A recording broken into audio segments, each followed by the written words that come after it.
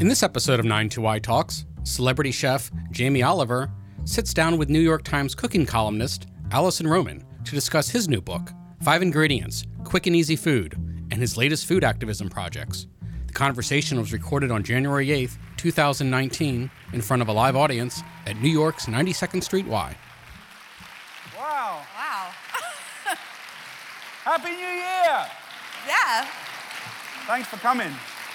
I'm going to let him interview himself, actually. I feel like you are better at this than I am. Oh, way. I'm lucky to have you here. Oh, stop.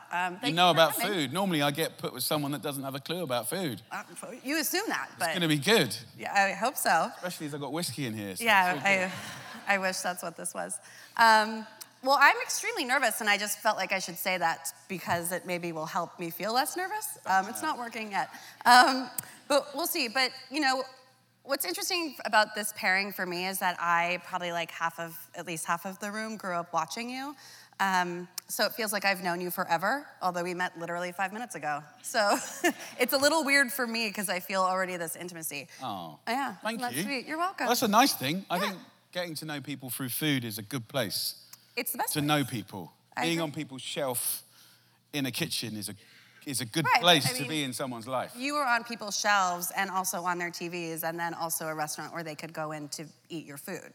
So it's like this full, spectrum situation where people felt like they had access to you at every single point. Yeah. How do you do that without feeling completely vulnerable and like burnt out all the time? Well, I mean, I think like I've always worked a lot of hours. There's only so many hours in a day, right? And yes. I've tried to sort of look at sleep a bit differently in the last few years. I think. As in you don't need it? Yeah. Or? No. Well, I thought I didn't, but like I think when I was kind of, we kind of forget because we're busy humans. But like it wasn't that long ago before smartphones and Twitter and Facebook and social media existed. Mm-hmm. So even when I ran the first school dinners campaign in Britain, which resulted in creating standards for child's food in schools. And, at the time it was like translated into £1 billion of new money into the school food system. That was an analog campaign. That was 375,000 bits of paper. Very uncarbon. Yeah. But, we didn't have like what we can do now on social. And you just forget, oh my God, that was just then. And, but, I think do you know what? I'm just relieved, tonight, we've got people in a room, in a place where I never grew up, where I never dreamed of coming to. Books are still relevant. We've got an independent bookseller that has got everything. It's books are a beautiful thing. Books are a beautiful thing. And it's a beautiful thing because I think TV's great and social's great, but I think the magic that happens in your home. And your relationship, even with text and pictures, is your own. Mm-hmm. Do you know what I mean? And in everyone's frame and their life and their age and who they're cooking for, it's a different thing. So, how does your process change from the first time you started writing books to this one, which is just out? Feels to me extremely internet friendly. I don't know why.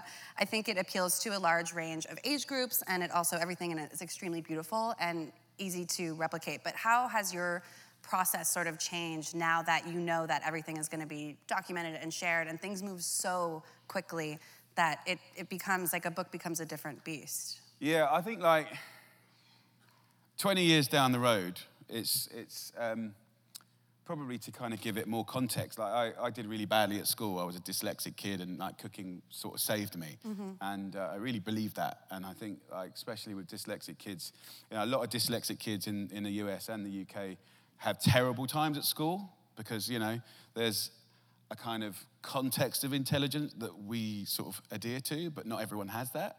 So I think luckily food saved me and gave me the confidence to enjoy life and find things to focus on.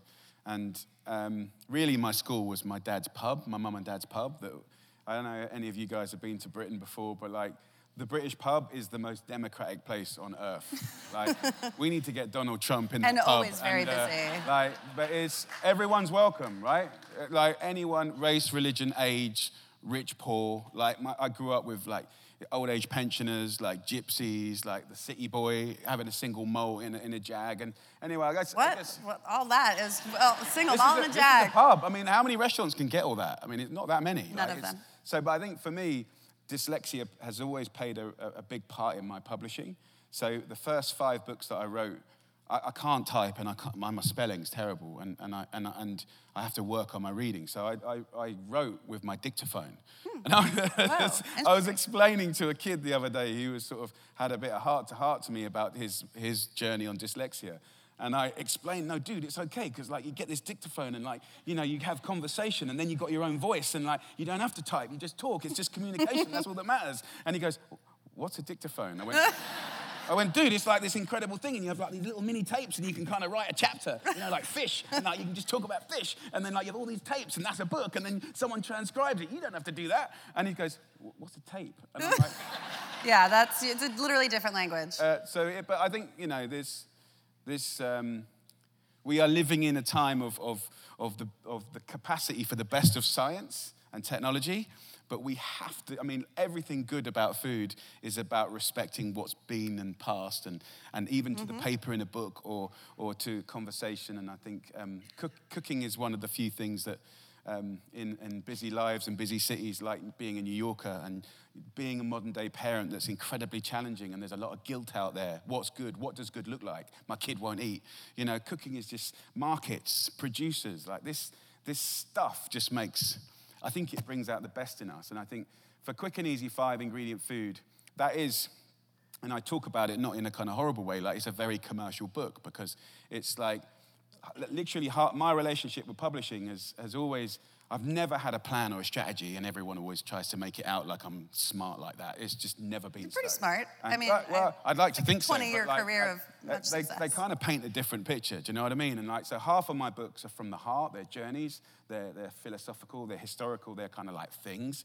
And then the other half are like trying to solve a problem.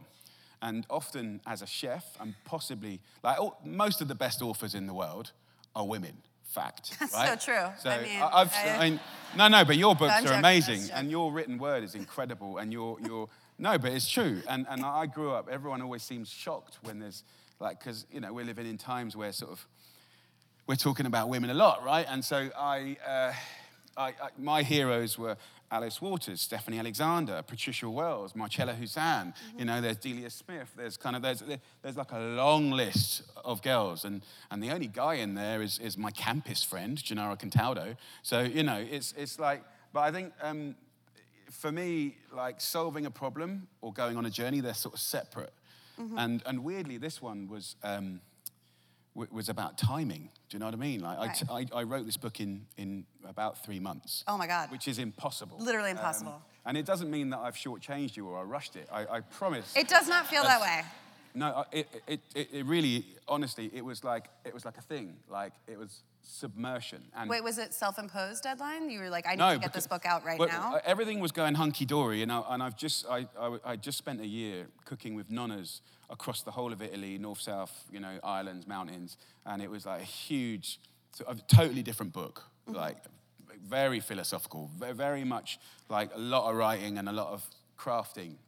A lot of dictaphone. But it wasn't. But the thing about I know it's not rocket science, but if you really want to spend time with a nonna, a grandmother, in her 90s, across Italy, multiple times, the presumption that sort of dudes from media like us can like trumps in, gain their trust, and get their heart and soul. Yeah, they're not going to tell you shit. Forget that. No, absolutely not. So it was that book required and demanded time.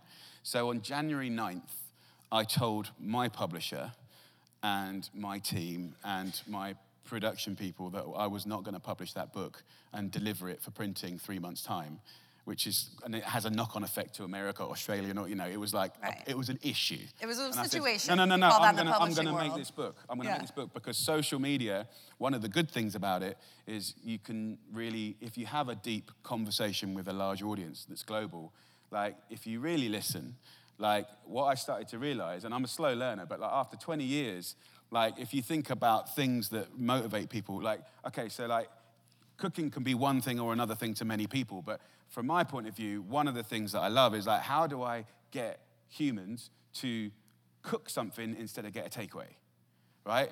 That's where we are on the planet right now for the developed world. And so I started thinking, so I'd done money-saving meals. How do you cook for like a quarter of the price of a Big Mac meal? An incredible meal. Done that. We'd done like 15-minute meals, right? We'd done like superfood, like kind of like, what does good look like? Here's a place where everything's good, right? Like, and it was really duh, but like, I realized that it was like one of the biggest reasons that would edit 90% of people cooking was having a long shopping list. Yes. And juggling hours and jobs and just the graft of modern day life. So I started building, it's a very unique process of writing this book. I got in a room, I pissed everyone off, and it was literally like an issue. I couldn't get to my commissioner at Channel 4 in the UK, which is where we do the TV. So I did a video pitch, a minute long, and just like, and she commissioned it via text back. That literally live. Never happens. So, I've never heard of that. Yeah, and I started like very like, this book was supposed to do what it said on the tin, right? So basically, even if you're a talented cook and even if you're better than me, that's cool. But like, know that 70% of this book is healthy. Know that we got 5 ingredients. Know that like, if you just want to flick through and like just like do your shopping list, like it's a workhorse. Yeah, it's extremely practical, I will say, but also beautiful and interesting. Like I sort of saw 5 ingredients and I wasn't sure what to expect and how do you deliver on that in those limitations. But each recipe seems really thoughtful and still really interesting. I think I think maybe it's harder for a man or maybe even a chef, but like you just carve away ego. Like yes, I was wondering where you're going with that. But yes. My problem is like, and luckily I was very lucky because like the inspirational start of my publishing career was when I was a very young boy and I was sort of sous chef at the River Cafe and I had the honor of working with Rose Gray and Ruth Rogers. Ruth Rogers is an American, incredible woman. Amazing. Sense of style, like beyond. Married to Richard Rogers, the architect, genius, gentleman. And then Rose Gray, just an incredible cook. Neither were chefs. And they would eat chefs with Michelin stars up and spit them out. Yeah. It was brilliant to see. Yeah. And these women were just completely and only committed to ingredients and seasonality. And but I did used to answer lots of phones from customers that had bought books, and I saw very quickly the responsibility of if you're not ninja, forget talent, forget pictures, forget design, right? That's what we're paid to do. So what, But like test. Mm-hmm. Like if someone's gone out and spent 50 quid on ingredients, which is and you've got your grams and ounces wrong, like seriously, that's your fault. Yes. So give me the 50 quid. Yes. So from day one, like I started to realize that this, and as a dyslexic kid that did shit at school, like the honor to be able to publish. Are you kidding me? Mm-hmm. Are you kidding me? So like we test 4 times inside the office, twice with strangers. I do the master edit and then I have to take a view on it. And then the kind of ego bit is kind of with this particular book was like, I'm not trying to give you the best recipes in the world. This is not the point of the book. Right. The point is, how do I give you maximum flavor and deliciousness and choice with 5 ingredients, and don't be afraid to use a jar every now and again. Things like miso, curry pastes. These things are cool. Like you don't have to make your own. You don't have to buy 30 things. And it so happens that this resonated with the public now. Maybe it wouldn't have worked 5 years ago. Well, I think the culture, to your point, has changed. And something that I think a lot of conversation about cookbooks in general, and especially coming from a chef, is chefs want to write a book to demonstrate all the things they know, right? They want to demonstrate the coolest and the latest and the trendiest and all of their information to impress you, the reader. But really, I think what the reader wants is to cook, and it really comes across in this book especially that that's what you want too. You want the reader to just get in the kitchen and make something. Definitely. And I think like cooking should and must and does have, it's like a mountain bike with gears. Cooking. You know what I mean? Yeah, it's like you need gears, man. Like, who wants to eat posh food every day of the week? Screw that. No. Sometimes just like a really filthy sandwich or you need gears. And horses for courses. And I think that's why publishing as an industry is a beautiful thing. And I was actually talking with my publisher today, who I think is here somewhere in the room. But like good publishing and mentoring and advice from a range of publishers across all the crafts, that is responsible for your great books. You know, it's not just the author. Absolutely. You know, so we're in a time where you can self-publish, but you know. Yeah, well, it's also they're investing in you. There's a billion free shit recipes out there. Go take them. You know. A lot. So you know, publishers are important. But the fact that they've been with you through this journey, and the fact that they trust you enough to say, okay, we'll let you do the posh book, posh. Is that and then we encourage you to do the book that people are actually going to cook from, probably on a daily basis. And I feel like all of your books have sort of followed that, you know, wave, right? They go up and they go down. I think you just got to feel it. Do you know what I mean? And I think like what's quite interesting is like publishers generally, and I've been very lucky. I've stayed with my publishers throughout the whole of my 20 years. So it's been a good marriage. If they are convinced that you're truly passionate about something, they're interested. And they trust you. TV is completely opposite. Yeah. TV is a bastard industry. Yeah. And seems bad. And I've worked at a very high level in it for 20 years, and it's frightening.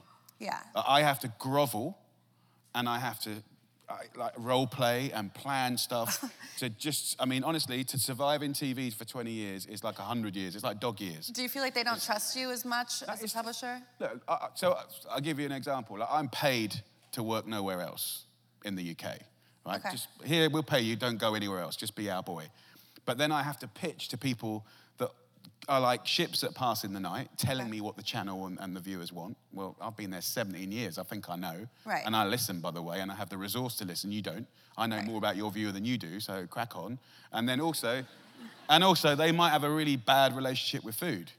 Right. So, you know, can you imagine like Lord David Attenborough pitching to someone that knows nothing about science or natural history? It's just, it's bonkers. Break my heart. But, you know, I'll pitch stuff that's like bang on, because like the really important thing is about listening and timing, like because that's how you get the maximum amount of people to join a conversation, and it's the conversation that then becomes national and press, and that's how change happens. That's how supermarkets change, and like people stock different things, and like people, genuine talent starts filtering through and bubbling to the surface. That's what you want. But then if everyone in TV just says, "Where's the jeopardy?" Right, boring. Where's the jeopardy? Like, is there a game show side of that? Yeah. You know what I mean? Like, if you look at what's happened to Food Network over the years. Yeah, well. You know, I launched Food Network. Right. So I think, and I'm not knocking Food Network, but it should have. It's a safe space. I feel like we can. No, I think I think like there's plenty. You want food to be diverse, and the minute it's all kind of pumping at one tempo. Right, but also the Food Network began this sort of celebrity chef culture at a time where the people that were doing it were actual chefs. And now they were chefs that became celebrities, and now we live in a world where celebrities become chefs, which is, to me, devastating, and kind of delegitimizes the whole thing about being on TV. But I feel like you have maintained your integrity throughout and is consistent, and I'm not just saying this, I say this when you're not around, but consistently one of the more enjoyable things to watch, because it does seem genuine and like you're very much involved and still want, the end goal is to be for people to cook, not for people to watch you cook. I think if you work hard and respect your audience, and if you're on a journey yourself and you wear your heart on your sleeve, then the chances are people might come with you. And what's beautiful is it transcends religion and countries. You know what I mean? We broadcast in 120 countries around the world. Wow. And are translated into like 60, 70, depending on the year. It's like, it's a very human thing. I think cooking can solve a lot of things in the world, and feeding people and having, you know, the nearer communities are to farmers, the happier and healthier those people are, and the further we get away from mud and vegetables, the more fucked up everything gets. Yes. So it's a really good scientific fact. Yeah. Well, I feel like I put money on it, but you've always integrated sort of this not political, but yes, political aspect into your message and the things that, you know, you're involved in. Like, it's not just books and TVs. You have a foundation. You have all these things that you kind of focus your efforts into. consistently spread this message. And I feel like that is a third arm of all the things that you do, which is totally insane. Yeah, I think like underpinning my journey, you have to remember, if I just go back to The Naked Chef, like The Naked Chef was never supposed to happen. I was 23, I was very young. Luckily, I'd been cooking since I was 8. Luckily, I'd been working shifts since I was like 10, 11. And I'd worked every department several times. And although I did badly at school, I did well at college. You know, like, I wasn't supposed to work that night. It was a fluke. And The Naked Chef was like, it was an incredible moment in that 20 years ago. Men didn't cook in Britain.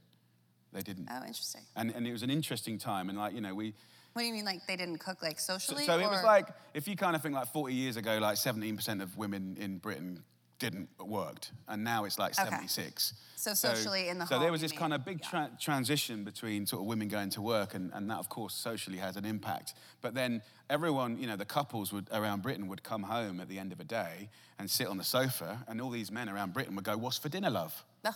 You know. That would go over well.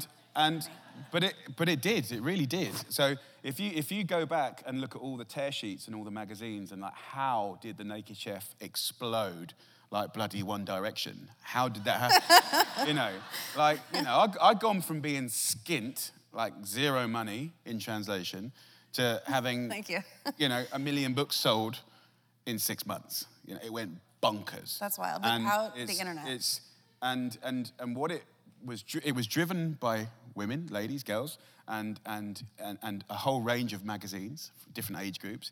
And the energy was, if that little boy can do it, then my husband can do it. That's right. So, I like that. So yeah. It was but I was so young and sort of just happy to have a pulse. I'm like, I wasn't really conscious of it at the time. As being like a poster boy for social change. Apart from men hated me for about a year and a half. Well, you know, they'll get over it. And men are kind of interesting because like, and I see it now with my kids, like I've got 3 girls and 2 boys, and like, basically if you just feed and love fellas, everything's good, always, forever, right? Regardless of age, right? And as we had a year and a half of men just thinking I was the biggest asshole in the world, I got roughed up, chased, I had abuse. It was like a bit gnarly at times. Did you really get roughed up? For real. But what I love about men in this simplicity, which is when men finally got that I wasn't an enemy or competition, I was an ally. When they realized if they cook for their wives and girlfriends, they get more shaggy. Whoa, wow. Did not. And they're like, yeah, he's like good. Even like, so I'm so, okay. Girls, seriously. Women, it's nice. yeah. Darling, do you want to go out? We go and get a Domino's tonight. Do you want to go bowling? We get a burger. Or do you want to come back and I've made some homemade pasta? Fair. You know, I mean, but it's true, yeah. Right? It's a fantastic aphrodisiac. And, but also it was a change point. And if you look at the paper and the energy, and it was a change point, and it was a really important change point. And it was more than just democratizing food. And because I was young and all of my colleagues were quite old, and it was about wearing chef whites and Michelin stars, and I was sort of looking like a bag of shit like I do tonight. He could have made a bit more effort. But I think, but also I think the youth was important. Like, anyone can cook. And I actually remember, and I won't go into the story too much, but the reason I was working was because someone went off sick, and he was one of my seniors. And so I was there when he should have been there. You were where? Sorry, just for the night that The Naked Chef got discovered in the River Cafe, and I was filmed, and it was from that program where the TV industry saw me and said, "Where's that kid? Let's find him right." Let's bring old Blue Eyes back and see what he can do. The dude that should have been working that night always thought that should have been him, and I saw him about 3 years later in Australia, and he's a very talented chef, but technically an arsehole. And yeah. He like outed me in this sort of bar where chefs hung out after service and just said, "You're a disgrace to the industry. How dare we've trained for years, and you're going around the world telling everyone that they can cook. You know, this is for cooks and shit." And so it was a kind of, even the industry, like the kitchen, like the commercial professional kitchen was kind of hard line, really. Do you know what I mean? And we needed change as well. Like, so, I think it's been an amazing journey. And I think that Jamie at 20, like, everything I've done over 20 years is just, whether I failed or won, has been about trying to create a new way to get people to try cooking. Right. Whether it's apps, whether it's setting up like the Apple store of cooking, which failed, by the way. But it was kind of like, I had my cooking centers around Britain and one in Huntington, West Virginia, and 6 in Australia, and trucks where we do free cooking lessons for people if they're on benefits, 10 recipes to save your life. So I kind of done the social side, but I was still passionate about, well, what does middle-class learning look like? We've got 2-3 generations of Americans and English that never learned to cook at home or school. Right. So, like, I've got that. I understand that bit. What does middle class learning look like? So the idea, and actually, through my failure, we did perfect like the idea of the price of a cinema. Like, how could we have like an hour and a half of entertainment where you learn stuff and it's about the same price and you get a glass of wine? Genius combo. Yeah. But so everything has been just trying to get people to cook. And do you feel like that's because, I mean, obviously there's health implications, there's social and financial, and it's, I'm sure, not that different from where you live that it is over here, like where you see people struggling with that. But how do you feel like that plays a role in other countries that are not the UK and America? Well, I think definitely, like, certainly for the last 15 years since I've been more involved in social campaigning, like, and because I travel a lot in a lot of countries and I get access to people, ministers, politicians, like food experts, chefs, you get a lot of input. So you definitely see a lot of similar patterns in a lot of different countries, and you start to realize that different countries are at different parts in the concept of progress, or, developing country to developed, and there's pros and cons for both. And, I spent, when I did the Superfoods book, which is, what does good look like? What does healthy look like in one place? I didn't want to be one of those authors that like kind of read a few things and then just spouted a load of shit and kind of created a new fad diet. Like, right. I went back to Which school. are always expensive, right? I feel like a lot of people that write health food books now, especially, it's like you have to buy 18 powders and like a weird ingredient that you've never heard of. No, I don't do powders either. I don't do powders either. Just fruit, veg, nuts, and seeds is a good start. But yeah. I went back to school and I studied nutrition, and then I spent 2 years intermittently going to places in the world where people live the longest, most productive lives. And when you see that, that's really powerful. And I think then you start looking at the gap, because a lot of the just being generalizing massively, the kind of people that would turn up here, they're already on a journey. We're all on a journey together. But like you're already in, right? This is not really where the problem lies. Do you see it as like preaching to the choir type of situation? Because when as I have lived in the most unhealthy town in America, or when I lived and worked in LA, and I worked in East LA like for my whole time, and you're working in the projects, and nearly all the kids in your school are on free school lunches, and you go home with them and spend time with their family and their parents and their you start to realize what food deserts in contemporary cities looks like, and you go, right, okay, so as much as everything is changing for the better, as you've got the big food companies kind of solving people's kind of solutions that don't really exist, and then you've got social deprivation, like what we've got is a kind of, there is progress and there is wonderful things happening, and in conjunction with our knowledge of science and nutrition and all of that stuff is cool, but at the bottom is getting really dark. Yes. And interestingly, like as a chef and cook and food lover, like some of the best food of my whole life has come from financially challenged areas, right? Because the currency of... Like where specifically? Anywhere in the world. I mean, anywhere. But on the condition of what... The currency is not cash, it's knowledge. And that's where modern day life has kind of lost it. Like, it's very easy in England and America. We kind of think that just like loving food is a middle class posh thing. But actually that's not what nearly all of history has said. No. Like everyone said that good food is about having the knowledge. And what happens is when you have poor communities that don't have the knowledge, then carnage happens. And so that's the bit that worries me a lot. And that's where I think school food systems, teaching kids to grow, kind of looking at how like amazing pioneering mayors can kind of just kind of like make things function in a way that allows access to not only food, but also information. You know, like there's, and that's why when you hear rumblings that Trump is going to take away the school food standards in the United States, it worries me and upsets me on a level that is just beyond the shit that I've heard him say before, you know. Where do you start, really? I mean, but the way we nourish children in any country, the future of our country, the way that, like, the concept of a free school meal and the standards that are required to give those kids, you know, like, it's not just about food. It's about how bad does really bad get. Okay, this is how bad it gets. And we're going to feed them 190 days of the year, and we're going to kind of like help them to learn. And it's not political. It is so not political. And I don't think that presidents or any prime minister should have any access to how we feed kids in our schools. It should just be brilliant. And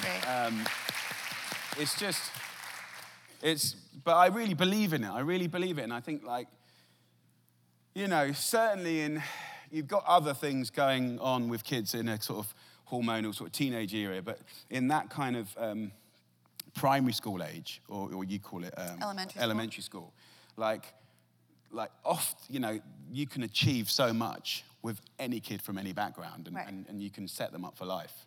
Yeah, in most places. I feel like things are, I don't know how things are over in the UK, but I feel like we really, really struggled with that here. And I've seen it. I've worked in a lot of schools over here. So what is for people that don't know, the foundation that you have and its involvement with schools? Like, what is the direct sort of correlation? Like, what does that do in schools? Well, we've done a mixture of things, really. We're in a bit of a transition time. So, like 15, which was my first restaurant, that was a charity, and all the profits trained kids from fairly colourful, troubled backgrounds, often prison, homeless, or just kind of kids that were sort of not quite sure what they wanted to do.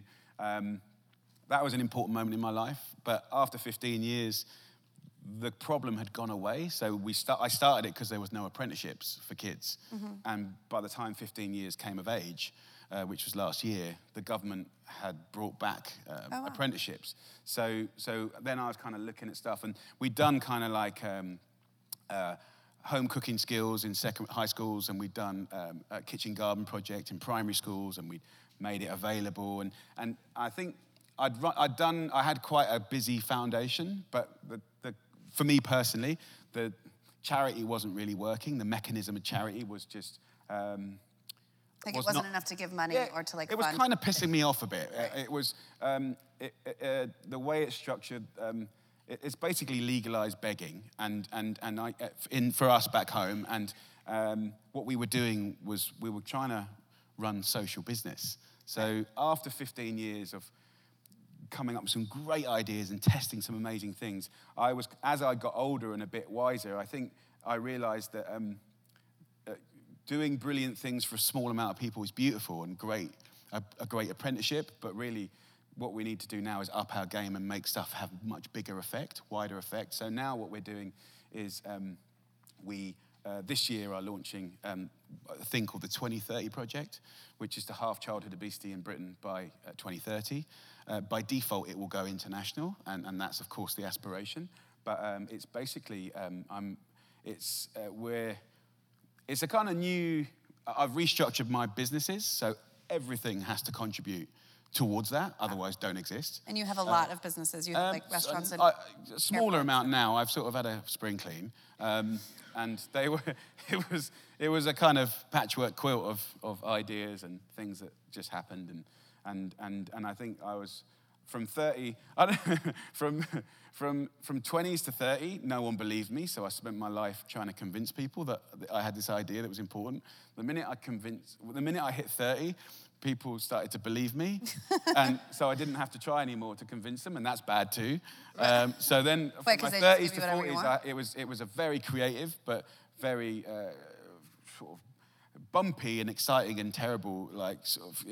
And now from 40, I want different things now, and I think the principles of what I'm doing, and you guys invented it, there's a thing called a B Corp, which is essentially, it's not perfect, but it's kind of the best the planet has currently. It's like, if you're a business, like you have to report yourself, not just financially, but how you employ, how you buy, your impact on the planet. And I think that's a good start for us, but I really believe in social business. I think it has more opportunity than charity. What our aim is to do is to bring all charities together and all businesses together and hold them to account and have a target. So it's really, it's exciting times, and we've just employed our CEO, and we've got a really interesting sort of board that we're putting together. So it's an audacious dream. Yes. Like, to halve childhood obesity by 2030 is audacious, but just to put it in context, that's only a magic wand dream, which I have, to have the child health of 2000, millennia, 18 years ago, 19 years ago. Well, but do you know what I mean? Like, it's that bad. It's that bad. So, but I think we're coming of age now where we kind of consciousness in. Well, to your point, like, the charity and money only go so far. It has to be educational. Charity is brilliant, but I just think if you want to get, there's a lot of people duplicating. And there's a lot, and I think working together and collaboration is definitely the way to get much more done. And holding, like, for me personally anyway, in the UK, and I know it works because we've already seen the fruits of that. Like I'm not really about left or right or this color group or another, as in, it's now personal, right? You're in charge of health, you're in charge of education. If you don't do something about it, it's personal. I'm gonna berate you every time I have a chance because you didn't do your job that you paid for. As deserved. So I think but like ego, what I've learned in the work that we've done, quite a lot of incredible work in making change in the UK. And legislation and standards and all sorts of stuff around child health and food It's education. incredible. It's like an incredible responsibility, but also you don't abuse it and you really step up to it. Whereas I feel like most people in your position just are checked out. Genuinely, it feels like being in a film, and it's really, I pinch myself, and it's so often, always consistently driven by ego, and so. You're just a pawn in a part, and there's forces. There's the public, having the voice of the public. I'm like an odd thing. I'm not normal in the norm. Normally, it's like the press and kind of the public, and then politicians. But I'm like an oddity that sort of goes in between, and. It is political, though, but it's really political, and also, and I never grew up being like that. Right. But I think, even when you just look at I like looking at things simply, like even like 15 years ago in the UK, when you've got standards for dog food that are robust, and if you don't adhere to them, you go to jail. But then there's nothing for the 5.5 million kids that go to school every day. Problem. And then when and it was the same in the US, right? So, interesting. Do you feel like your success in the UK directly translates to success here for you? Like, I think it's easier for you to have an impact. Yeah. Our government is so. Yes and no. It's a lot of things. No, yes and no. I mean, us humans like light, shade, yes, no, win, fail. We're very programmed to look at things very simply. So, when people even talk about Mayor Bloomberg, who kind of introduced a whole bunch of initiatives here, and then like people love to kind of one-line berate him. I'm like, dudes, like, A, you don't know what you're talking about, and B, if he hadn't have done that, it's not the splash, it's the ripples. So maybe he was like, and also some of it's timing, like maybe he was 12, 14 months too early. Right, well, it's also because the conversation changes. But if he hadn't have done it, like a whole shitload of stuff would never have happened in the rest of the world. So, he was, so I think. I feel like it's easier for a celebrity to make change than it is a politician. And isn't that terrible? But it is. But then terrible. again, like you look at politicians and they're kind of, I think it's. I mean, it is. It's. But I think like the way I look at it is we've never campaigned for anything clever. We haven't done anything that's even a fraction of the incredible things that humans have done, like put people on the moon, right? Like just feeding kids decent grub while they go to school. That's not genius. That just requires some structure and good leadership and funding, and that's it. We've done much harder things, you know. So, I think having standards for all kinds of things around the food system. It's true. I'm going to use that as a segue into audience questions. Some softballs, some hardballs. Great. But this one is specifically related to education. What advice do you have for educators who are looking for ways to teach kids about nutrition and cooking? And this is, presuming they don't have an embedded class or dedicated program already. Like, how do they work that in? I think, first of all, at certain different age groups have different lenses to look at. But certainly, if you look at the elementary level, there's just no better way to teach kids about baking than through. I'm sorry. There's no better way to teach them maths than through baking. Correct. There's no better way to teach the water cycle and precipitation and sort of how stuff grows, photosynthesis, than to grow. In 3 weeks you can grow a bunch of cresses and a bunch of simple salads, and essentially, there's not history down, mixed communities. Mm-hmm. We got that, Pasta. So food's an incredible gift, journey. and we've done a lot of programs for kids. We've got a lot of stuff online, and we've always created our content with educators so that we can have bits of really exciting content and videos and sort of vlogs and blogs and all of that stuff, but it's kind of pointing to bits of syllabus. So I think there's some amazing work that's American or British and it translates all just fine, but I think it's all out there to be done, and really whether you have no outside facilities or gardens or you've got a couple of windowsills, you can do great things. Yeah, and sort of tangentially related, do you find it easier to start in, let's take the United States, for example, start in a place like LA or New York City specifically, or do you feel like it's worth going into smaller cities first and kind of start there? Because there's a lot of organizations in New York City that help with children in schools, and I think that they're already catering to people who have the wealth and the resources, rather than going into places that maybe... A little bit, I was talking about the 2030 project. First of all, there's lots of amazing people doing amazing things, first and foremost. But there's probably no facility to help the best of practice share to all. So there's no gel that necessarily brings them all together. So that's why 2030 project for me is based around an alliance and sharing and kind of having goals and shared goals and targets and holding ourselves to account, and that's socially and the commercial sector as well. But I think, and it is a big problem, health in the States and the UK, but you can break it down into lots of little bubbles, and it's small local problems. But what you need is, often what I find is and having run charities myself, like in Australia, for instance, we've got 6, we're in every state apart from Tasmania. We've got 2 trucks that go out into communities, into the Aboriginal communities, and we run our 10 recipes to save your life. And we get match funded.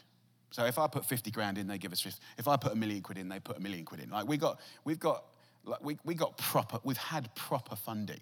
Right. And in the UK we've never had that. So wild. What's interesting is there's a lot of really goodwill out there, and all it needs is it needs someone that has the permission to recognize talent and care and people that are delivering. And match funding doesn't mean they'll do 50% more. Match funding might mean that they do 4, 5 times. Once you've taken that stress of that 50% away, often people flourish to really scale up and do a lot more. That's encouraging. Here's a softball for you. Just shift gears a minute. What are your thoughts on bagels? New York style specifically. Just wondering. I like them if they're fresh. Have you had a New York bagel? Yeah. They're not that good. I haven't had one this trip. Okay, well, we'll get you one. But if you can get, I'm sure if it was beautifully made, it's going to be amazing. Well, it's got to find that beautifully made bagel. What are your thoughts on dining scene in general, like restaurants? You're very home cook focused. That's what you do, but you also have restaurants. So how do you, sort of, your advice to people saying, do I eat out? Do I cook in? What's the nutritional situation of your restaurant? How do you kind of apply this? A lot of questions here. Yeah, well, I'm paraphrasing. It's a lot of questions in this stack. Okay. how do you sort of translate what you preach in your books to the way you practice in your restaurants? First. Okay, bagels. What kind of bagels? I get that. No. I think, look, I've got restaurants right and I've got them wrong. I think, first of all, small is always best. You know, I haven't got many small restaurants. I've gone for quite large ones and have tried to sort of, you know, do really good food, amazing ingredients at sort of really good mid-market prices in a big venue like this, and that don't work. Financially small, or just small, spiritually? No, small is good. I think on how do you... I mean, I think the idea of a curated space is much more important than maybe we've ever thought. So not getting stuck on train tracks, being able to be agile and sort of change. As long as good food's at the heart of it, I think that's definitely the way forward, and that's the way we should look at restaurants more like museums and galleries than restaurants. I think it doesn't mean you can't have a classic that's always the same. Of course you can, but I think that people are curious and the audience is changing a lot faster now than it has done historically. Technology's changed a lot. Delivering food and all that kind of stuff has changed a lot. The industry is still very, very tough. Margins are very tough. If you care, there's not much reward if you care. Do you know what I mean? Mm-hmm. There's no like extra help for supporting sort of like better farming, free-range farming, supporting smaller businesses. There's, you know, so as far as the business is concerned, you know, the business is obsessed by squeezing out labor, which is by default talent, and kind of just shit chicken instead of nice chicken. You know, like it's mm-hmm. So really, why is that important? It just means that the good stuff only gets in the expensive restaurants, which is, right. I'm generalizing massively, but like it's a tough business. But and as far as the books are concerned and nutrition, we create like prisms or structures. So I generally speaking, well, always now, since I went back to school, I like choice. So we try and we have structures where we'll always make sure that there's, you know, 30% of the options will be healthy. You know, kind of simplify it like red, amber, green, and kind of make sure either menus or even books. Like this book is 70% healthy, you know. And you mentioned that except for the desserts, but the desserts are actually, they're not that bad. Yeah, but like desserts, it's inherently, yes. Pastry's half fat to flour. It's never going to be amber right. or green. Right, which I but also you should saying, enjoy it. Like, and I think like metaphorically speaking as well, like if you kind of get 6 or 7 of your decisions, or 60 or 70% of your decisions throughout the week, you know, amber or green, you're going to be in good nick, you know, and we must enjoy the reds. Right. Hell yeah for the reds. And I think that's the interesting thing about food, like, and even nutrition. Like, the most honest thing that's happened in food is a bar of chocolate and a bit of cake. Like, they've never lied to you. No, it's true. They've never lied to you, you know. Like, don't try to be anything you're not. Like your stomach doesn't see like food; it sees like nutrients. And like, so when you've got like a loaf of bread that's like cake, and you got a pasta sauce that's like cake, and you got lovely like, you know, fiber and vitamin D like cereal that's cake, you know, like that's called lying. I feel like that's our biggest problem. Yeah. And labeling cereal as cake. Labeling's still got a long way to go here, and even back home. So that's true. Honesty is often in shorter supply than one would want. You did that question very well. Thank you. I tried.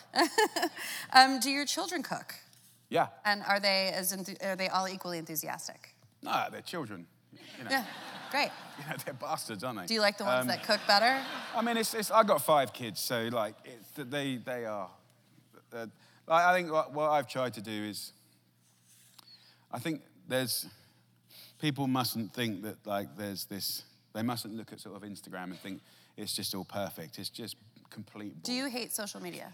No, I love social media. Do you love it? I love it equally and hate it. Yeah, okay. There's a lot of good. There's a lot of good that can come out of it and has come out of it, and there's a lot of bad. And I think with any new talent, any new technology we've ever had, always requires some etiquette and some rebalancing. And even in restaurants now, everyone's looking at their phones. They want Wi-Fi. They won't come if they haven't got Wi-Fi. But then if you turn the Wi-Fi off, at least they talk to each other. Everyone's standing on chairs trying to take a picture. I mean, it's weird, isn't it? But it's absolutely. I will get over it. I mean, I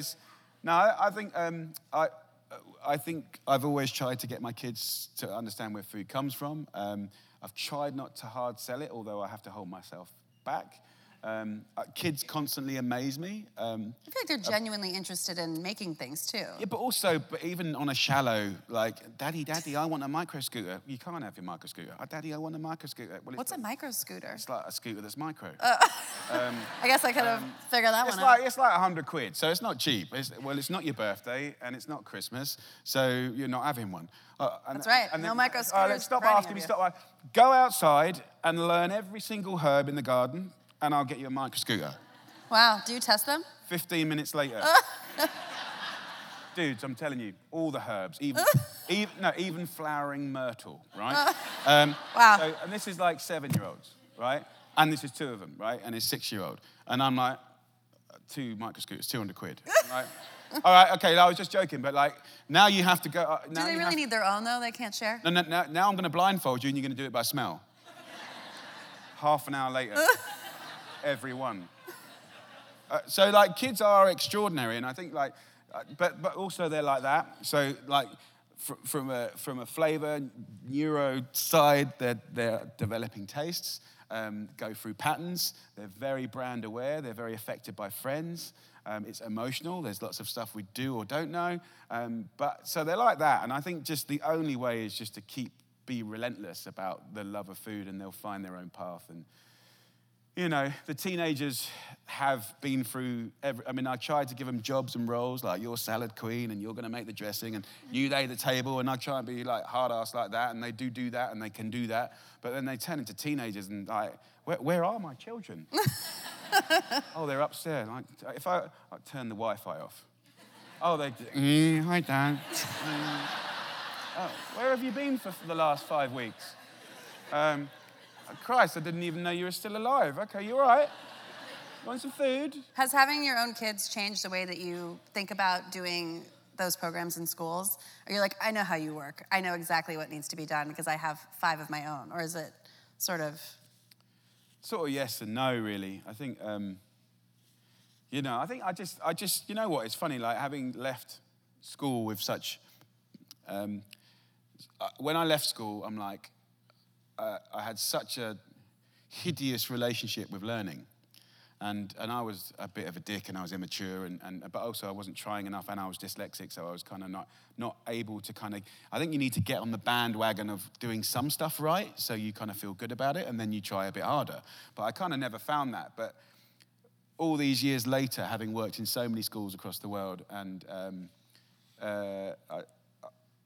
when you see like a passionate teacher on any subject, it's just one of the most incredible things in the world. And they are out there. I know we complain about the bad ones, but like good ones will change your life. Great teachers, and I think like and we are reintroducing cooking teachers back home, and so I think like it's always a lot of the things that I do potentially could be boring.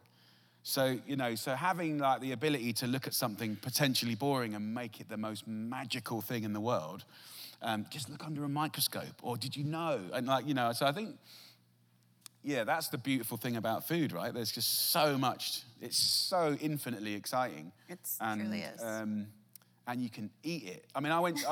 And it's good. I went to a school the other day, and it was like a load of 9-year-olds. And like in the UK right now, like 9-year-olds they're into slime. Anyone with this? Anyone like? It's like the glitter slime stuff. Some bastard invented this slime, right? It's very weird. And I'm telling you, so like if you're making slime at home, right, you go and get this. They're even ordering it from America, IPC glue or something like that. I don't know. Don't let them buy anything from here. It's no good. No, but what I'm saying is like they go on Amazon, they hack into their parents' like phones. This is what happens, and then like they memorize your code. Right? When they're in there, they need to put their fingerprints in so it memorizes their finger so they can get it on the quick.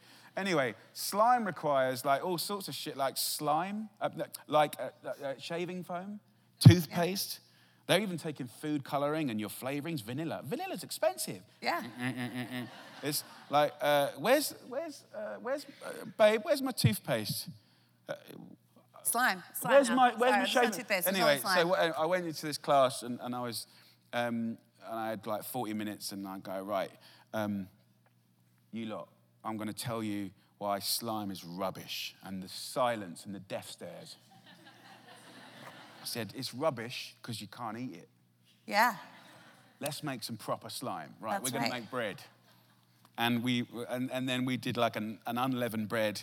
We did like a paratha from India, which is sort of, you just roll it out. It's a simple bread. You rub it with oil, you roll it up, and then you snail it up, and then you kind of pat it out, and then you cook it in a simple pan. I didn't have any kit. I only had a little gas burner. And you do this kind of flipped bread, and then it's like one of the only breads I know in the world where you're required to beat the hell out of it once you cooked it. Because it's all about the layers. So you have to take this bread out, like, and then you're like, and you're like, it's all about the layers. And, but you know, that is slime. That is slime full you can slime. eat is the best slime, I think. And on that note, I feel like, yes, that really sums up the conversation. Slime. Which I appreciate.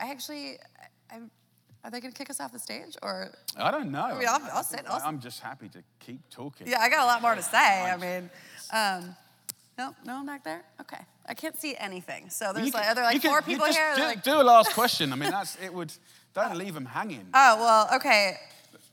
This is a real question. Yeah. As opposed to a fake one that you've written. Well, there've been a few fake ones. No, they were all real. 5 ingredients for the perfect day. Yeah, he hates this one. I was trying to make you as uncomfortable as humanly possible because you were too good this whole time. I wanted to, I don't know. You mean like, is this like a euphemism? Yeah, I'm assuming so. Lionel Richie? Great, okay. A nice share dish? A rose? Yeah. 2 more. That's 3. Candlelight. Yeah. And slime. And so much toothpaste. Yeah. Thank you. You saw me struggling on that one. So I think that concludes our evening. Oh, bless you. Look. And bless you. No, thank you. Thank you. Thank you for coming. I'm very, very grateful that you would come and take time out of your busy lives to hear me rant and rave. It's fascinating. I felt like I could have said nothing and would have enjoyed this so much. So we'll be signing books. Jamie will be signing this lovely gem in another room, not here. Bless but you. We'll see you there. Thanks for coming, guys. Thank you.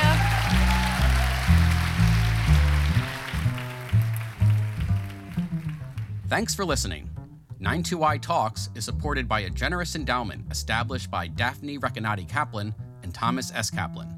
You can subscribe to our podcast on iTunes and find more great conversations at 92yondemand.org.